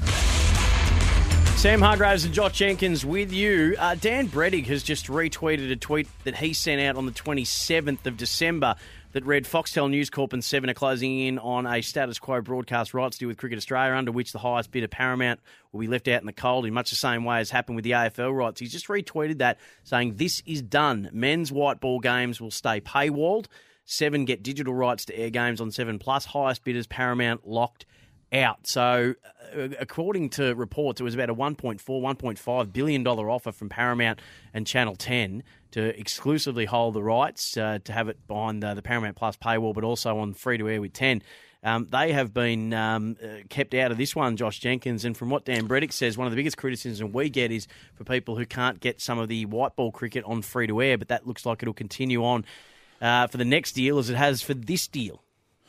Yeah, I guess you got to really have a look at the details around that, the money and where that goes and the distribution and all that sort of stuff. But, it's always been a frustration, hasn't it, for those of us? And I was like that when I was young, not having access to the white ball cricket at different stages is frustrating, and it looks like some of that frustration will continue. When we continue, the New Year's resolutions will do so as well. And you can call 1300 736 736 to give us your clubs back after this on Mornings SEN. Mornings on SEN. Absolutely chuffed to be with you on this New Year's public holiday. Happy New Year's, happy Monday. Wonderful to have you on board SEN Morning. Sam Hargraves and Josh Jenkins to take you through the next couple of hours. And we are not even halfway through our New Year's resolutions for all 18 teams. You can get yourself involved on Mornings for Hyundai Tucson Turbo Diesel in stock now by calling the EFS open lines, delivering simple freight solutions, 1300 736 736. You can text in on the 40 Winks Temper text, 0433 98 11 16. Consumer Choice winner Temper mattresses, pillows, and adjustable bases conforms to the exact shape of your body. Josh Jenkins' personal New Year's resolution, JJ, is to learn to tie a tie. John has texted in saying, when I was at Girton Grammar in the 70s, that's a school I went to in Bendigo, actually, we had to tie a Windsor knot and wear a blazer. A good skill we learnt. Imagine having to wear a blazer and wear a tie every day to school. It had its drawbacks, I'll admit. Yeah. No, it's definitely. My other one is to now I was paid to be, or part of my job as a athlete was to run. I'm a very bad long distance slow runner, so my other goal this year is to be able to run a half marathon. So I'm just starting that process now, and the end goal, the goal seems a long way in the distance. Let me assure you. I had two, and this is one that everybody has, but because I've just become a father, so Charlie Bear is about to turn about 6 months old.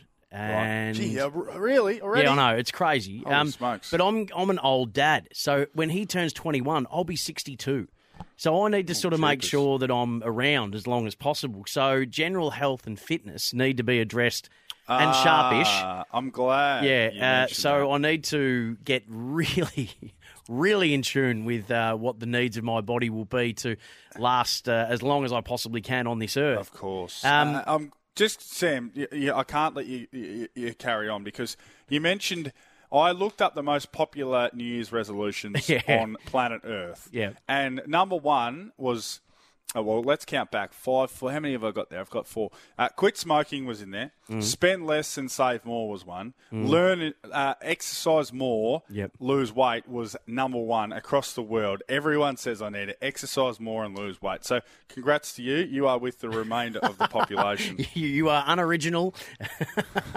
You are doing what everyone else says they're doing. But there's a reason. I feel like there's a purpose to it now. Because I'm going to be, when he goes to school, they'll sort of be asking, is that his dad or his grandpa? So so to be around as long as possible, I've just got to get the body tuned up a little bit. The other one for me, though, is, and this is a really simple, well, it's not simple, but it's a small thing, but just to sort out my phone. And what I mean by that is, so I've got 6 pages of apps, which I'm trying to group together in certain categories of app to better utilize. Right. We've got an app for the kid that everything we do for Charlie gets entered into this app, and it's on the last page of apps. So every time the beautiful Evie asks me to enter it in, she gets really annoyed watching me swipe through like 7 times to get to the last page of apps to open up the app. So I'm trying to streamline my phone because when you look at it, you'll see that there's 77 unread texts, 991 unread emails combined with my work and Hotmail, and 18 unlistened to voice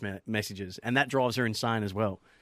She can't comprehend that. That's. I was going to say, well, that sorting the apps will take you. Well, that'll be a 20-minute job. So no, you should, it's taken me several hours so far. You should be able to have that under control. But the unread stuff and unlistened to stuff, that's. I mean, some people would say that's just rude, but others would say it's just disorganised. So I'll let you work out which side of the fence you land on with that. A little column A, maybe a little column B. 1300 736 736 EFS open line, delivering simple freight solutions. 0433 98 11 16 on the 40 Winks Temper text. Before we continue with our New Year's resolutions for all 18 clubs, Jason text through his for Fremantle. We finished up Freo a little while ago, but fit Nat Fyfe and Matt Taberner, and a breakout year for Josh Tracy.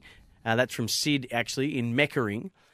So that would mean that if we've done Fremantle, then we've now... we've ticked a couple off. Yeah, we've just kind of slowly ticked Sydney off as well, didn't we? We did, yeah. We'll just readdress that when we have to. But let's start with Geelong.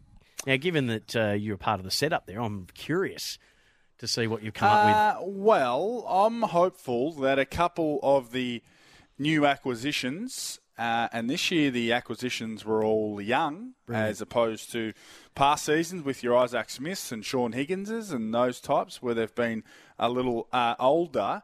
I'm hopeful that, a Bruin or a Ollie Henry or Jack Bowes or a Jai Clark can be the 2023 version of Sam De Koning. Now, that is asking a fair bit, but I was bullish this time last year, and people just fobbed it off as Geelong bias. But when you take out older guys and you put in some young guys who have got growth and they've got enthusiasm, which you can't buy, Sam, good things can happen. So a lot of the knockers, again, will say, well, you're even older again, these guys. But if a Henry or a Bruin or a Bowes or someone like that jumps up and takes a position, Joel Selwood's position per se, then good things can happen. I was trying to think of a song that might encapsulate this feeling I have for Geelong, or this desire I have for Geelong. Tom Petty, Won't Back Down is too simple. The Rolling Stones, I Can't Get No Satisfaction. They shouldn't want and should not accept any satisfaction for what they did last year. So Chris Scott won a flag in 2011 without the best player in the game when they lost Gary Ablett. See if you can go again and win it without the best cat of all time. Now, people will argue that, but whether it's Polly Farmer or Gary Ablett Sr. But see, it's the most credentialed cat. The most credentialed cat of all time. Chris Scott won one without Ablett, and people said, well, you can't win a flag without Gary Ablett Jr. See if you can win one now without Joel Selwood, who steps up into his leadership void, who steps up to play his role.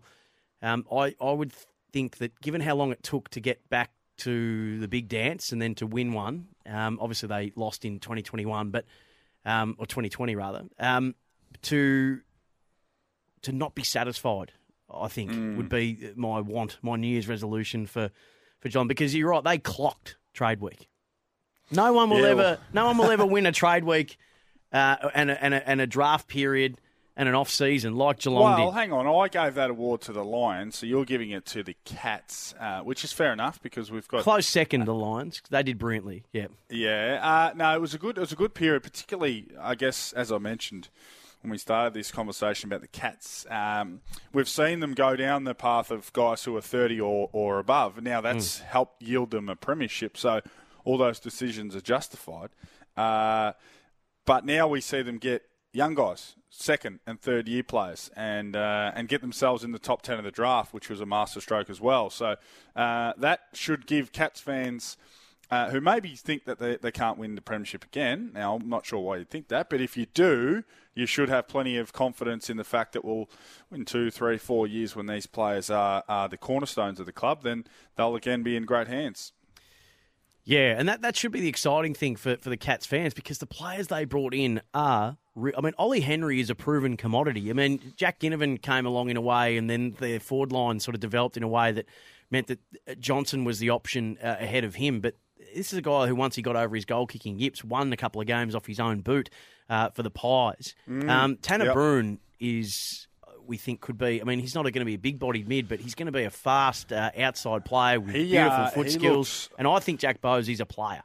Yeah, Bruin's the one who, again, we're talking about drills and non-contact, and Bruin's the one who I must admit I know next to nothing about. I just hadn't seen him play much and haven't really scouted him. And he's the one who, I love the way he moves, and he looks like he kicks the ball really, really well, again, against no opposition, under no pressure. But he's the one who I probably didn't know much about, who's been most impressive thus far.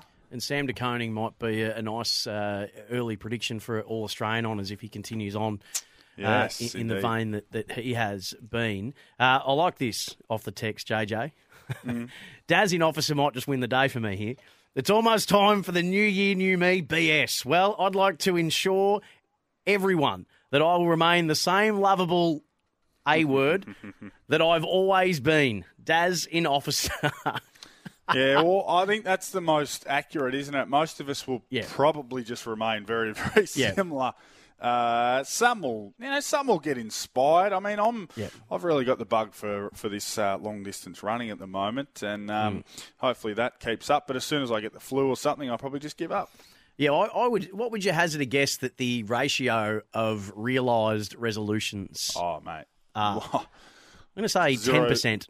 I'm going to say 0.8%. Is that low for you? Yes, yeah. I think most people. I think half the population now despise New Year's resolutions. I'm not giving you that. I'm not doing that. So I think we're already down to half the population before we even get those who want to get involved.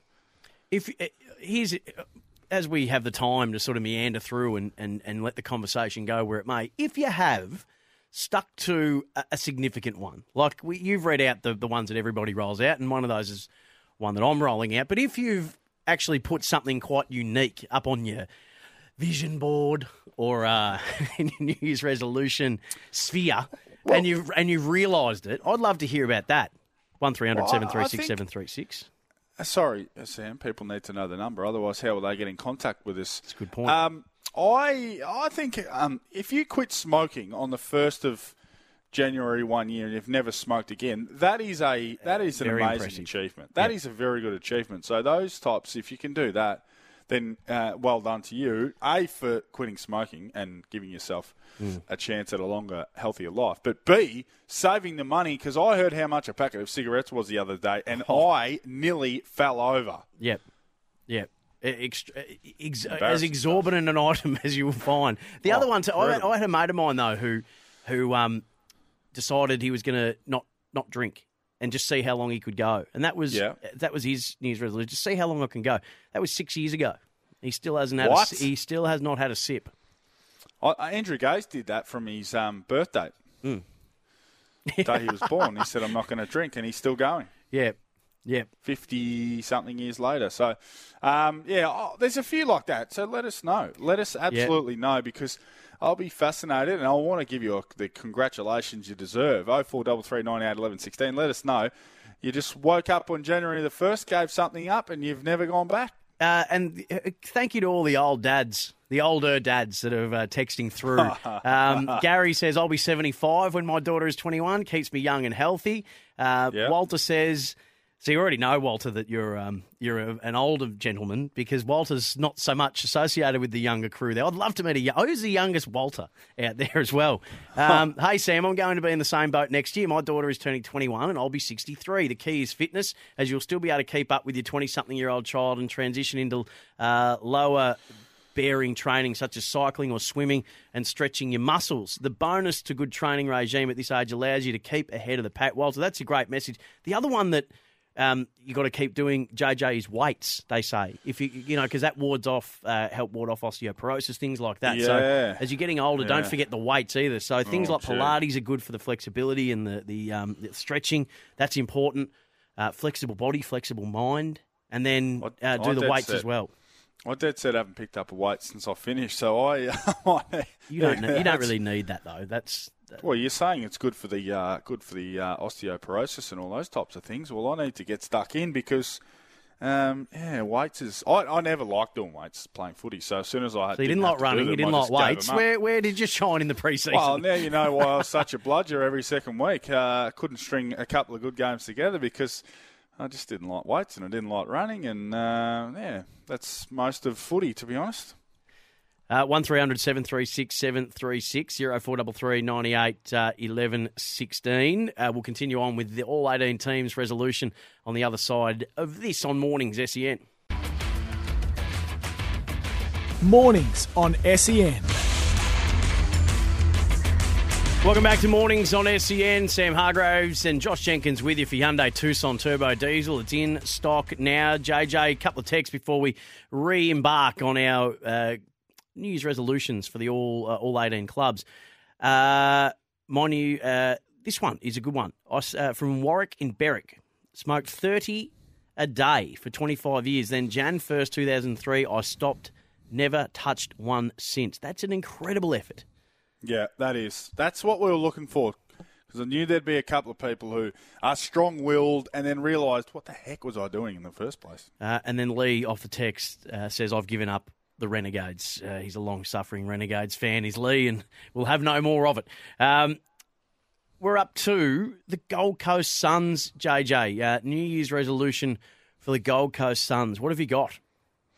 The Gold Coast Suns. Now, let me scroll to G. As strong at the end as they've been at the beginning. They have teased us for too long with these early season fireworks, and then through injury and probably again, and I have really laboured the point, but the smaller, younger bodies have gotten tired and injured, and things have fallen by the wayside. So maybe I'm putting it on the coaching staff to get creative and say a little Geelong-esque, but in a different manner. Let's look at the season in its totality and how can we be at our strongest toward the back half of the year rather than, getting off to a 3-1 start but then losing 8 of the next 10, those types of things. So that is my wish for the Sunshine Boys. Yeah, rebuild and then re-sign Ben King. I know he is signed till the end of 2024, but rebuild him and then re-sign him as quickly as you can. Not necessarily for as long as you can. Susan has texted in, hi Sam and Josh, surely a New Year's resolution for all 18 clubs would be not to sign to long-term multi-million dollar contracts. No contract should be more than 4 years max. Enjoying the show. Susan, I think that makes a lot of sense. I'm a little bit like Kane when it comes to those long-term deals for bulk dollars. But yeah, rebuild and re-sign Ben King. That would be it for me. Mabior Chol and Levi Casbolt did a great job, and I'm really excited, with all due respect to Levi. I'm really excited to see what Ben King and Mabior Chol looks like. Obviously, it's going to hurt with no Isaac Rankin, who did have a very good year. High score involvements, high goal assist when he wasn't kicking them himself. But who can step into that role? Different gravy, Ben King. Again, with the greatest respect to Chol and to Levi, I think they should. I think they should have a look at playing 3 of them to start the season. Because how would that work? Chol's not a Crows talk about it. Well, yeah, kind of. There's teams that have played, like Brisbane have done it, and I know we've argued that they've looked better without, but they're so different. Chol and King are dynamic athletes. Yep. Chol is a sort of a hybrid forward who just happens to be 202 centimetres. Yep. He kicked a lot of goals in general play and running back toward goal and all those types of things last year. So, and he can play as the genuine second ruck option. King's a lead out full forward. He's good at ground level, and Casbolt will be able to crash the packs for them and certainly ease King back into things. So I'd love to see them start the season with all 3. All right, so that's the Gold Coast Suns, and finals that they're still need to get into September. Yeah, break that duck. Yep. Yeah, that's key. That is key for them. What about the Giants? New Year's resolution for the GWS Giants have got a new coach. They've lost Taranto and Hopper. As the exodus we see, there's always a couple that go each and every year, but they drafted really well, again, including the number 1 pick, Aaron Cadman. What's your New Year's resolution for the Giants? I feel a bit rude saying it, but relevance. I'm a bit worried for their relevance in the west of Sydney. You know what? They've even said some things which has me sort of querying and worried and concerned about what it looks like in terms of being on an even playing field. Because I heard Jason McCartney say, and I've spoken to people, sort of on air and off air, about the fact that they truly now believe they can't draft certain players because of the fact that they don't want to be in Western Sydney, and that is as big a concern as you can have for a footy club. So to be able to maintain a level of relevance, to make them look attractive to players. If you can't draft players and get them in from day one and have them love the place, how can you possibly expect to attract players who know what it's like elsewhere? So, there's a concern for them in that sense in terms of how they're going to go on the field. That's also they're the biggest TBC for me of the whole competition. I'm just not sure what to expect from them. Yeah, you raised some great points in that. The ability to attract and retain players, I feel they have that challenge more than any team in the competition. So how do you address that? What do you do at your footy club? Is it what is it the facility? Is it the family environment? What is it that is going to keep people there? And I suppose going deeper in your interview process, like they said they were in the draft, is to make sure that who they find wants to stay and what the priorities are for someone's career. Do you like the anonymity that will come with the Giants? Do you have to live in a coastal location, or there's beautiful places along the river that stretch all the way out into the west of Sydney? So what are your priorities in life? And then in football, they're going to have to go a lot deeper than any other club, I think. So there's a big job for the players, the senior players, JJ, that are still there, to make sure that once you step into that environment, you just never ever want to leave it. Mate. Yeah, and that's sounds easy. And not just because you paid a ton to be there, which has been how they've had to keep players. Yeah, and that's cost them because they've been bursting at the seams and they've lost players who they no doubt would have liked to have kept because they just simply couldn't afford them. So, I had to sort of bring that point up and speak about that because I believe it, but it's one I wish they didn't have to deal with. And I'm only saying it because I've heard them speak about it. Mine is care for Cadman. So I've heard reports already, and other people are doing these things that we're doing, the New Year's resolutions, and saying, make Aaron Cadman the face of your organisation right now and play him. Just be careful. What we know about young key forwards, and you were one, so I shouldn't. This is your expertise, not mine. Bodies take longer to mature. Bone density takes 22, 23 studies have shown that now. So yes, you want to put him out there and put him up in lights and really make a big deal of what you've got here in this number one pick, who has drawn comparisons to the key forward you lost in Jeremy Cameron. But just cotton wool, care for him. Wait, be patient. You know this because you're a young key forward and you've seen it and worked with a ton of them, and you do so now. So am I on the money there, or am I way off the mark? You are on the money. It's horses for courses, but you are on the money. Now, I guess the issue is Jeremy Cameron was a slightly built key forward who just completely burst onto the scene and was kicking 50 and 60 in a team that was terrible and getting blown away. Yeah, but I do agree. You've got to protect him.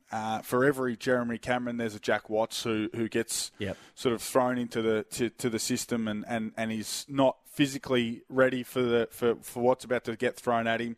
Cadman's going to come up against.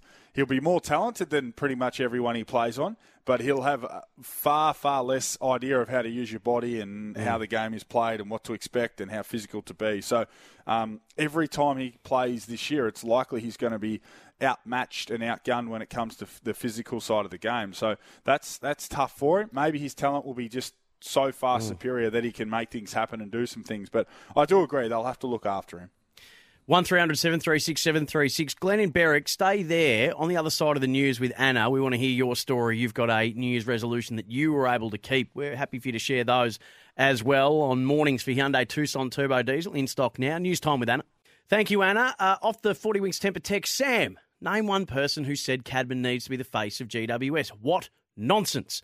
588, I can't name the person because it was staff writers who wrote it in a particular article. Now, it hasn't come from the club. As I said, it was articles that I had read where people were saying that they need to make him the face of the organisation. But thank you for your text. Greatly appreciated. 0433 98 11 16 if you'd like to get involved at any point of the day for mornings. And then as we go into afternoons as well, Josh Jenkins, Sam Hargraves with you until 1 o'clock before we hand over to the SEN track team. Glenn's in Berwick. G'day, Glenn. G'day, fellas. Great show. Thank you. Just under 47 years ago, we had our third child, and I said to the wife, "This smoking's stupid." She says, "We can't afford to pay $1.50 a packet each. I'm not going to smoke anymore," and I haven't since. 47 years ago. Yeah. That's a great effort, Glenn. If you don't mind me asking, how many a day were you? 25, 30 a day. Mate, that's a resolution well realised, and credit to you. Thank you.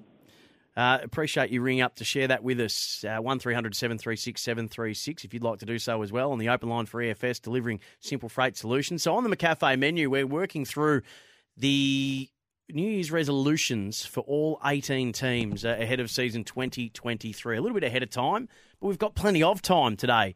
JJ, we're just over halfway through our stint today, and so engrossing has the conversation been in our own work that we're only up to Hawthorn. So what's your New Year's resolution for the Hawks? We need to be able to see the light for the Hawks. They've offloaded plenty of experience and success. Sam Mitchell and his team clearly have their own plan, and one that they think is going to take some time. But any club, not Hawthorn because they're been a strong club and they've been successful, but any club, you don't want to experience the years that we saw with North Melbourne last year. You know, basically every time you go and watch your team play, you think you can't win. That's not a situation fans want to be in. And there's a lot of naysayers about Hawthorn. I haven't, to be honest, spent enough time having a look at their squad and who they do have rather than who they've let go to know whether they might be in that situation. But, hearing a lot of people say that they will be. And I think all you want is, okay, we can accept that we're going to go backwards a fair way, but we want to be able to see the path forward, not we're backwards and we're stuck. Yeah, I mean, a lot's been made about the 1,000 games of experience or so that have gone and, losing O'Meara and Mitchell, a Brownlow medalist, but they were 18th. They were the 18th ranked midfield in the competition anyway. So the alarmists, I sort of think, are maybe too much so. And my New Year's resolution is peace and quiet, which won't happen because there is still the result of something very serious that needs to be worked through and mediated and a fair result for all parties to be achieved. But some peace and quiet, which they'll get now after the most recent election.